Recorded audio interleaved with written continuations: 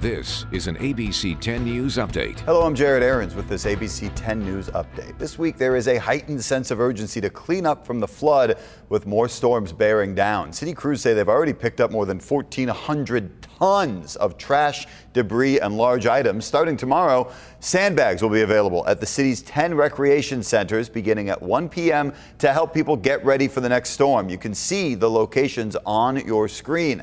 And for people in southeastern San Diego, filled sandbags will be delivered. The city is urging residents to prepare for this upcoming storm.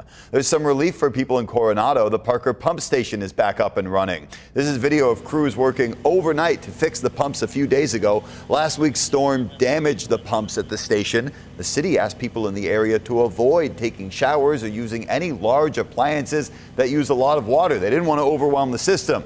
The city says now they are preparing for the upcoming storm. They have equipment in place at the Parker Pump Station if they need it.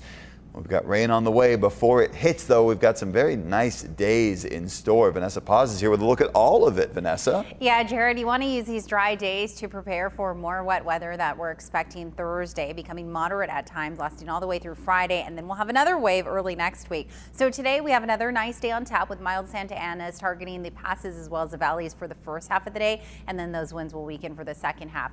70s on tap for the inland valleys as well as the desert areas, 60s this afternoon for the mountains, and low 60s, mid to upper 60s rather, for our coastal communities. We'll have another round of rain, as I mentioned, Thursday and Friday, and this will be associated with some powerful winds. We'll also see that snow level dropping to our local mountains Thursday and Friday.